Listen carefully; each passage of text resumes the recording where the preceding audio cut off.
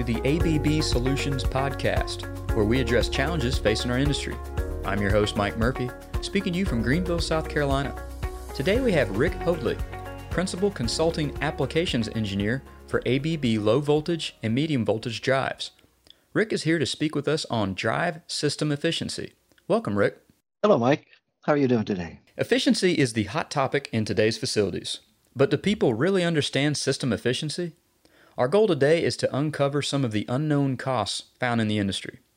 Rick, my first question is, how do you determine the efficiency of a drive system? Well, that is a good question, Mike, because a lot of times people would sort of zero in on a piece of equipment and really not look at the whole system.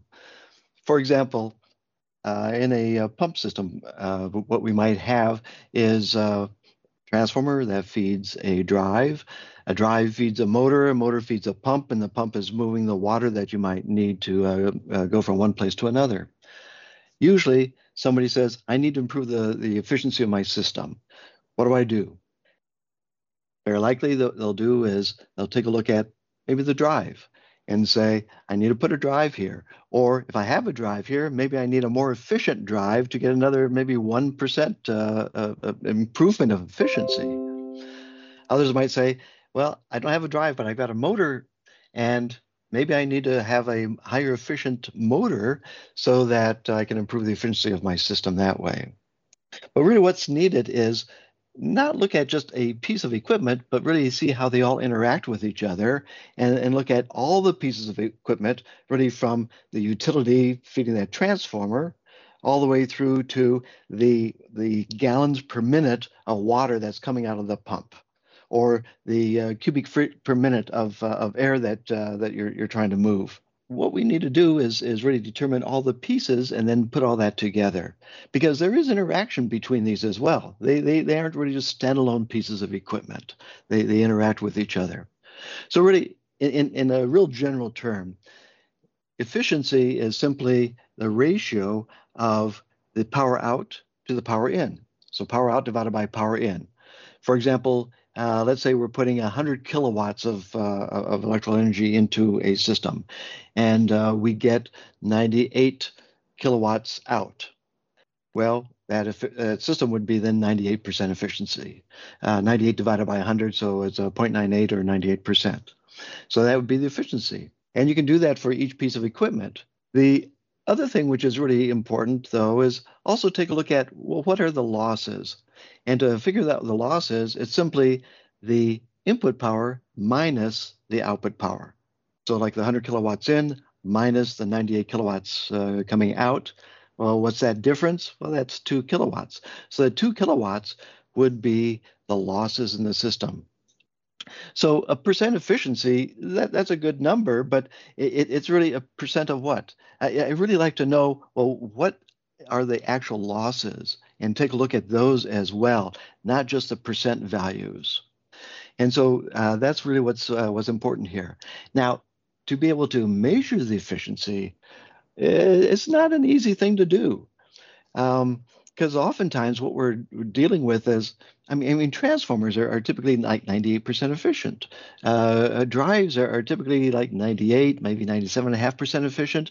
Motors, well, small motors, maybe 80%, 85% efficiency. Larger motors, they're much more efficient, and they could be somewhere around, 95 or so. So we're talking about really fairly highly efficient pieces of equipment. And to try to get an accurate number for what the efficiency is difficult, because the losses are really small numbers. We're subtracting two big numbers from each other. And I've even had equipment which, what's the accuracy and precision of the equipment that you're using as well? That's a big issue, because I've had some instrumentation which wasn't all that good, and I was getting efficiencies that were somewhere around 101% efficient. And I know, well, that's not real, right? We know that nothing is over 100% efficient, unless maybe you've got your own little nuclear reactor sitting there in your lap. But what we've got here then is you have to have really expensive lab quality power analyzers to be able to take these measurements. And then things are always changing. I mean, every second things are changing a little bit. Voltages are always moving up and down a little bit. Loads are always changing a little bit, and so you have to do some averages over things. And that's what, for example, drive manufacturers do to be able to give you a number saying, all right, here's the average efficiency. But again, one other thing to keep in mind is the number that they give you is really the efficiency of that piece of equipment under maximum load. That's for a motor, it would be at full speed, full load. For a drive, it would be, again, putting out the rated frequency to a motor, so with full voltage and full current on that for that motor. And so that's really that's all it is. It's just at that maximum operating point. But we don't always operate at that maximum point. Usually, if you're going to put a drive into a system, you're going to be operating at less than that. So now, how efficient is your system? So you have to take that into account as well. I like how you mentioned that it's the interaction with all the products. So that's good. So kind of on that same topic, couldn't a customer see some pretty good efficiency gains by simply changing out their motor or adding a drive to the application? They can, and but there's some things you have to be aware of as well. For example, suppose you have a system where you've got a motor running say a pump, and this motor is a motor that's maybe 15 years old, and you figure, hey, I'm going to need to replace this sometime soon, and maybe I should replace this with one of these new high efficiency type motors. They cost a little bit more, but hey, the numbers look really good. So you figure, I'm going to be saving energy here and to see my electric bill decrease as a result of that. Well, here's the thing. The older motor most likely would have a slip of about maybe 2%. That means when it's running at full load, it's not running at, say, 1800 RPM for a four-pole motor. It's really going to be running about maybe 1750 RPM. So the slip is that difference, that 50 RPM slip. And that slip is really losses in that motor. What they do for the high efficiency motor is they reduce the resistance of the rotor bars in that motor, and so there's less slip. And that means for the same frequency and the same type of load, the motor is not going to be running at 1750 RPM. Instead, it's going to be running at about maybe 1780 RPM. All right, so now it's only got a 20 RPM slip, and that means it's going to be more efficient. But here's what else is going to happen. If you have this new motor on that same pump, previously the pump was running at 1750 RPM. Now it's going to be running at 1780 RPM. It's running a little bit faster.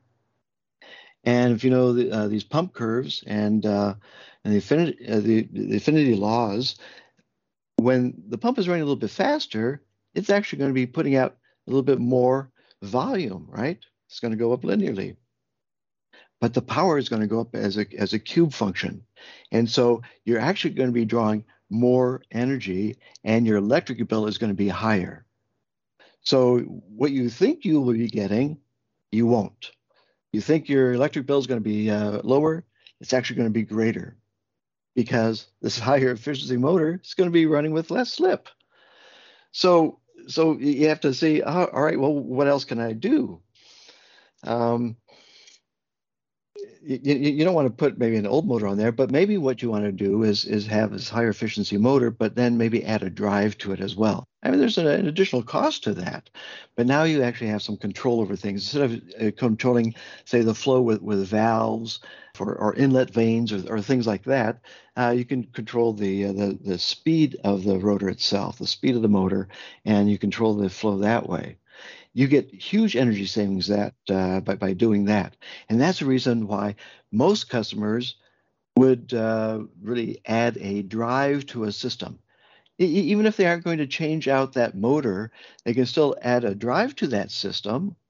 And this way they can really reduce the amount of energy that they're going to be using by simply reducing the speed that motor is operating at when they want to reduce the flow. And by doing that, there's huge energy savings. And this is really taking advantage of what's called the affinity laws. Again, the affinity laws simply say that the amount of flow of, say, of water or air is proportional to the speed of that pump or the fan. The torque that's needed to turn it is proportional to the speed squared. So it's like a parabola. And the power is proportional to the speed cubed. So that means if you're operating, say, at maybe 70% flow, what does that mean? Well, with 70% flow, the amount of power you would need is 0.7 cubed. Well, what's 0.7 cubed? That's going to be around 0.35. So that means you're going to be using about 35% of the power when you've reduced the flow to 70%. It's like a 65% reduction in energy usage. That's where the huge energy savings are. And I mean, that greatly overshadows any 1%, 2% improvement you might see in a motor or in a drive by itself. Okay. That was a great explanation on affinity laws and how it's not just changing out the motor or the drive, it's how they all work in conjunction. Rick, I'm hearing more discussion on harmonics. Can you quickly go over what harmonics are and how can ABB assist a customer with harmonics?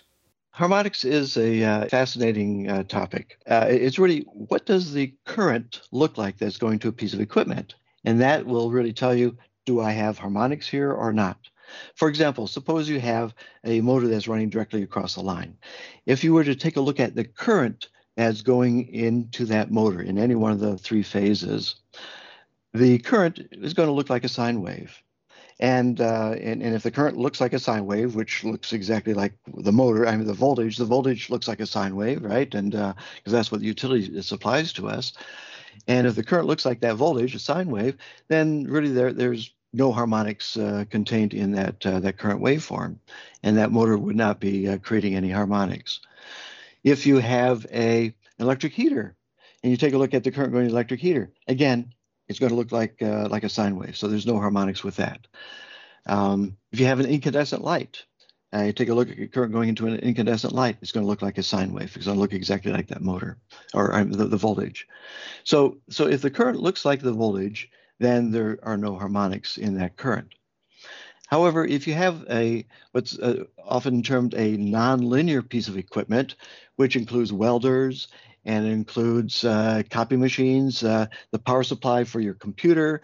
It includes drives, AC drives, and DC drives, electric arc furnaces. All of these types of equipment in their power supplies, they're all nonlinear in the sense that if you take a look at the current going into those things, it doesn't look at all like a sine wave. They may look like sometimes you get like two pulses, then it's zero, and then another negative two pulses, and a zero, and then positive two pulses and a zero. Well, that's not a sine wave. And so because it doesn't look like a sine wave, then we say it contains harmonics. And therefore, that load would be a nonlinear load. And like I had mentioned, those are examples of nonlinear loads. So there's a lot of nonlinear loads out in the world today. I mean, 100 years ago, there weren't, a lot of computers. There weren't a lot of different power supplies. Usually, things just ran directly off the 120 volts in our homes or the 480 volts in our utility. Motors would run direct online, and harmonics wouldn't would hardly exist. But today, that's a different story. The charger you've got for your iPhone or your mobile phone that creates harmonic currents. And it's the thing about these harmonic currents is these currents are really integer multiples of the power line frequency. So our power line frequency here in the US is 60 hertz. A second harmonic is 2 times that, which is 120 hertz. The third harmonic is 3 times that, which is 180 hertz. The fifth harmonic is 5 times that, which would be 300 hertz. And it's these other higher frequency components that make up that weird looking waveform that piece of equipment is drawing. And the piece of equipment is creating these harmonics simply because things are turning on and off. And it's not because things are resonating, but power is turning on, and so current flows, and then it shuts off, and the current stops flowing and turns on, and it flows, and it shuts off. But this is happening within a cycle, not over minutes or over hours or something like that, but within a cycle, that's happening. And so that's what harmonics are. And the thing with these harmonics is, you might figure, well, so what? I've got this piece of equipment. Let's say it's a drive, and it's connected up to this transformer, and I take a look at the current, and the current doesn't look like a sine wave. Well, that means I've got harmonics there. But what was a big deal? Well, for the most part, it's really not too much of a big deal, unless that becomes a large part of the total load on that transformer. When that becomes a large part of the total load on that transformer, that means there's going to be extra current flowing in that transformer, and it may overheat if the transformer is trying to operate at full load, right at its rated capacity. There's extra current flowing. That means there's going to be extra losses, right? Because these harmonic currents, they don't produce power. It's like current that flows from the utility to your piece of equipment, part of the cycle, and then it flows back to the utility, the other part of the cycle. And so they average out to zero over one cycle, but they're flowing. These currents are flowing. And so these currents are flowing through the transformer, which has resistance in it. So that means more losses in the transformer. There's wires, and the currents flowing through the wires, and the wires have resistance. That means more losses in the wires. These harmonic currents can actually distort the voltage that you're going to see on the secondary side of the transformer, and that voltage distortion can affect other pieces of equipment. Let me give you an example. There was one site. It was down in I think in near Indianapolis, and they were testing front-wheel drive transaxles. And it was kind of interesting how they did that. They had a motor that would be like the output of the engine going into the transaxle. And then they would have two motors would be like the two front wheels, right? And then that's what powers your car. And what they can do is they can put a load on the wheels like you're going uphill, or you can go coasting, or you can quickly change the speed of the motor going into that transaxle like you step on the gas, when you accelerate and pass somebody. Things like that. So they can test that out. But the piece of equipment that they ordered, we said you need a filter on the input to your drive to be able to take care of harmonics. And they said, well, is this still going to work okay if I don't have that filter? It says, well, yeah, it'll work okay, but other pieces of equipment in your plant might not. It says, well, if it's going to work okay, we'll just go with that because it's less expensive. And it's one of those things. Well, the customer is always right. At least he thinks he is. But we're here to help them out. So, okay, so we have some of the piece of equipment. They're doing the commissioning. And what do you know? But when they turned on this piece of equipment to start running that and doing the testing of these transaxles, all the time clocks in the plant would reset. They would just go ka-chunk, and suddenly it shows 12 o'clock. And the workers in the plant says, hey, look, guys. It was only 9 o'clock in the morning, but they'd say, hey, look. It's noon. It's 12 o'clock. That's what the clock says. And so they went on break for half an hour, right? When they came back, they said, hey, turn on that piece of equipment again. And now it was like about 12:40 or so. And we turned it on. And again, ka-chunk, all the time clocks say 12 o'clock again. It said, hey, it's break time again. They thought this was great. But, the owners came out of the office and says, hey, time out, fellas. You can't go on break. It's only, 10 o'clock. And the thing is that these harmonic currents, I mean, the drive was happy with that, but it created enough distortion in the voltage, and that's the real key, is the voltage distortion that results from these harmonic currents that causes problems with other pieces of equipment. So it caused problems with their time clock. It even caused a problem with the copy machine in their office. It'd go wacky, it'd start doing copying when you didn't tell it to. And so it says, well, help us. And so, of course, we're here to help them. And so we put a filter on that, and we had to charge them for it. But then with that filter on there, we reduced those harmonics, and now, well, the workers there aren't so happy because they don't get 20 breaks every day. but the clocks now work properly. The copy machine works properly. So that's the issue with harmonics. It's not so much that there's harmonic currents flowing, but what is it doing to the voltage? So if you take a look at your voltage, and if it doesn't look like a sine wave any longer, that means you've got a significant amount of harmonic load on that transformer. And again, there's simple solutions for that stuff, but you need to be aware of that and take a look at how you can fix it then. Rick, I'm starting to become more aware that it's more than just looking at the application. There's a lot behind the curtain. What can ABB do to help a customer improve their system efficiency in their facility? One nice thing about ABB is we're a large company and we make a lot of cool stuff. We make equipment for controlling the speed and torque of motors with using drives. We make transformers. We make filters, and we make motors. All that stuff. Now we don't make the pumps. Somebody else makes pumps, but that's fine. We can interface to all those things. But what we can do is, because we have a really breadth of equipment that we can supply, and we know how they work with each other, we have really a good handle on not just saying, hey, we want to sell you a drive, but we're really here to help you take a look at your whole system. We want to take a look at, well, what do you have for your transformer? What do you have for, let's say, for the drive? What do you have for the motor?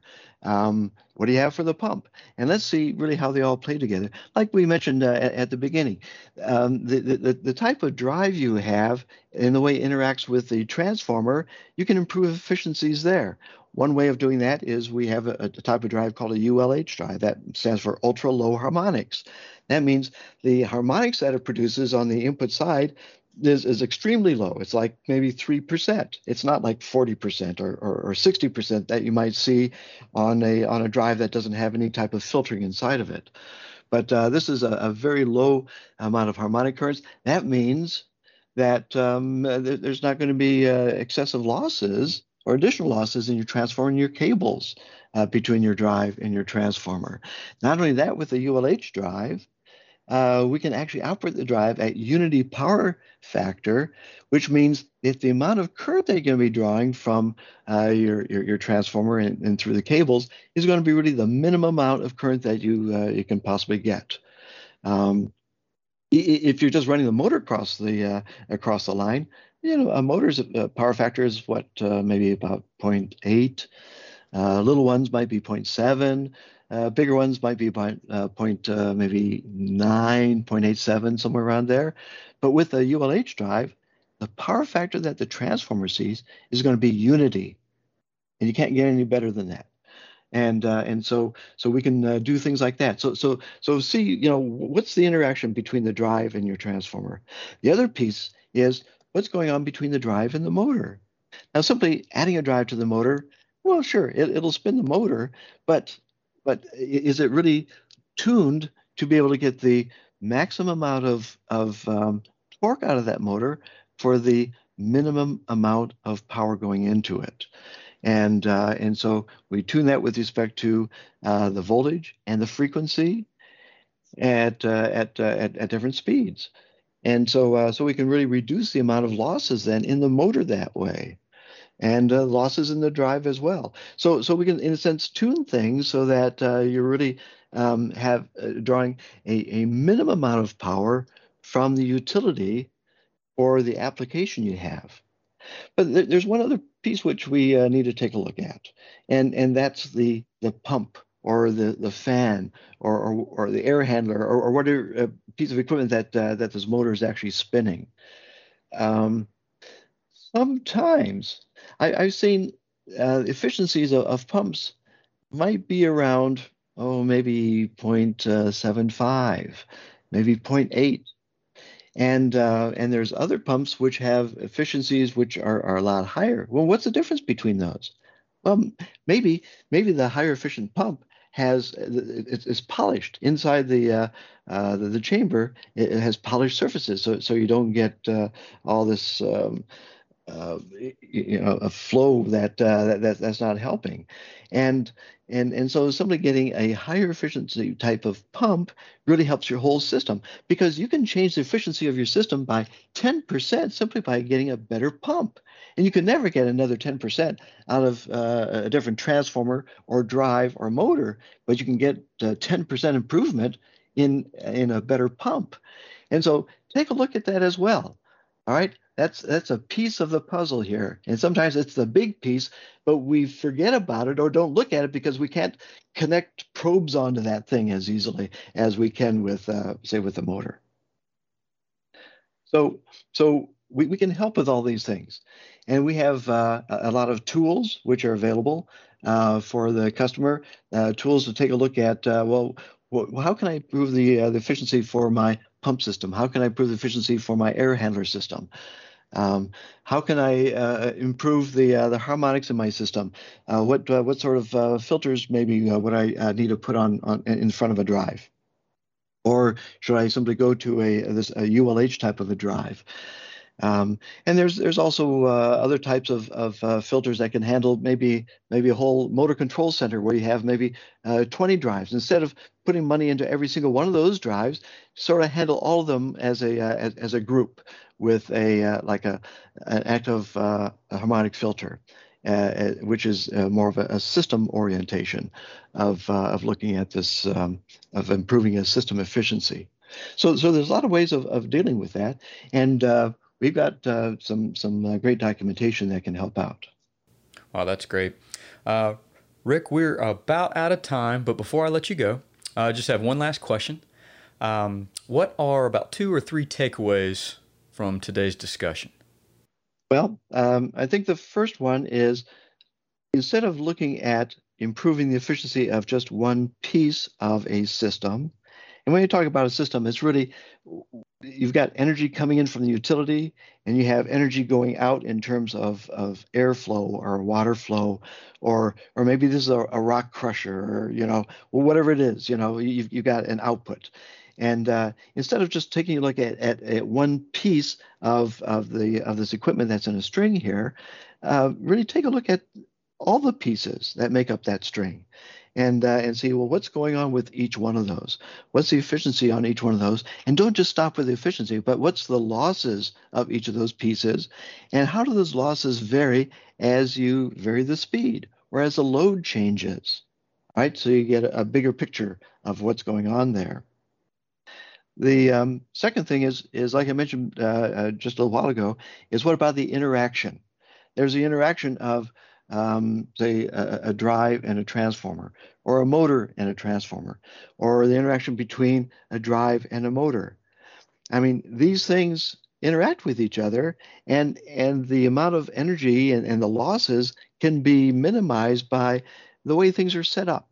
And the way things are tuned, instead of sort of just blindly, it's more than just Lego blocks. All right, in a way you can think of it as Lego blocks, but these are Lego blocks that have adjustments on them, and so you want to be able to really take advantage of that. That's the whole reason why we have things called parameters inside of our drives, which can be tuned. Then I think the third biggest thing is we've got a fantastic team of regional application engineers that you can call on in your area, and they'd be more than happy to help you out with any question you have on this. They've been doing this for several years, and so they've got a lot of good experience. And behind them, if there is something maybe they say, well, this is something new to me, because sometimes we run across something new. Don't worry. We've got a lot of other people they can call, and it's a whole team effort here, where we're here to really help you out, to help you really find a solution and not just a piece of equipment. All right, we're here to help you with a solution, and for example, for energy efficiency within your facility. There's a lot of ways of doing it, and we know a lot of ways. So we're here to help you out that way. Rick, this has been fantastic. I know I've certainly learned a lot more about system efficiency. I'm sure our listeners have as well. Just for extra pieces of information, we're going to have some collateral, some PDF documentation in conjunction with this podcast. Also, if you're interested in learning more about drive efficiency, just type in your Google search bar ABB drive efficiency, and there's a ton of information out there. That's all the time we have. Remember, if you want more information, contact your local ABB sales representative or go to www.abb.com. If you have any questions regarding the podcast series, visit us at us-solutions@abb.com. Rick, I appreciate your time today. Thank you, listeners, and have a great rest of your day.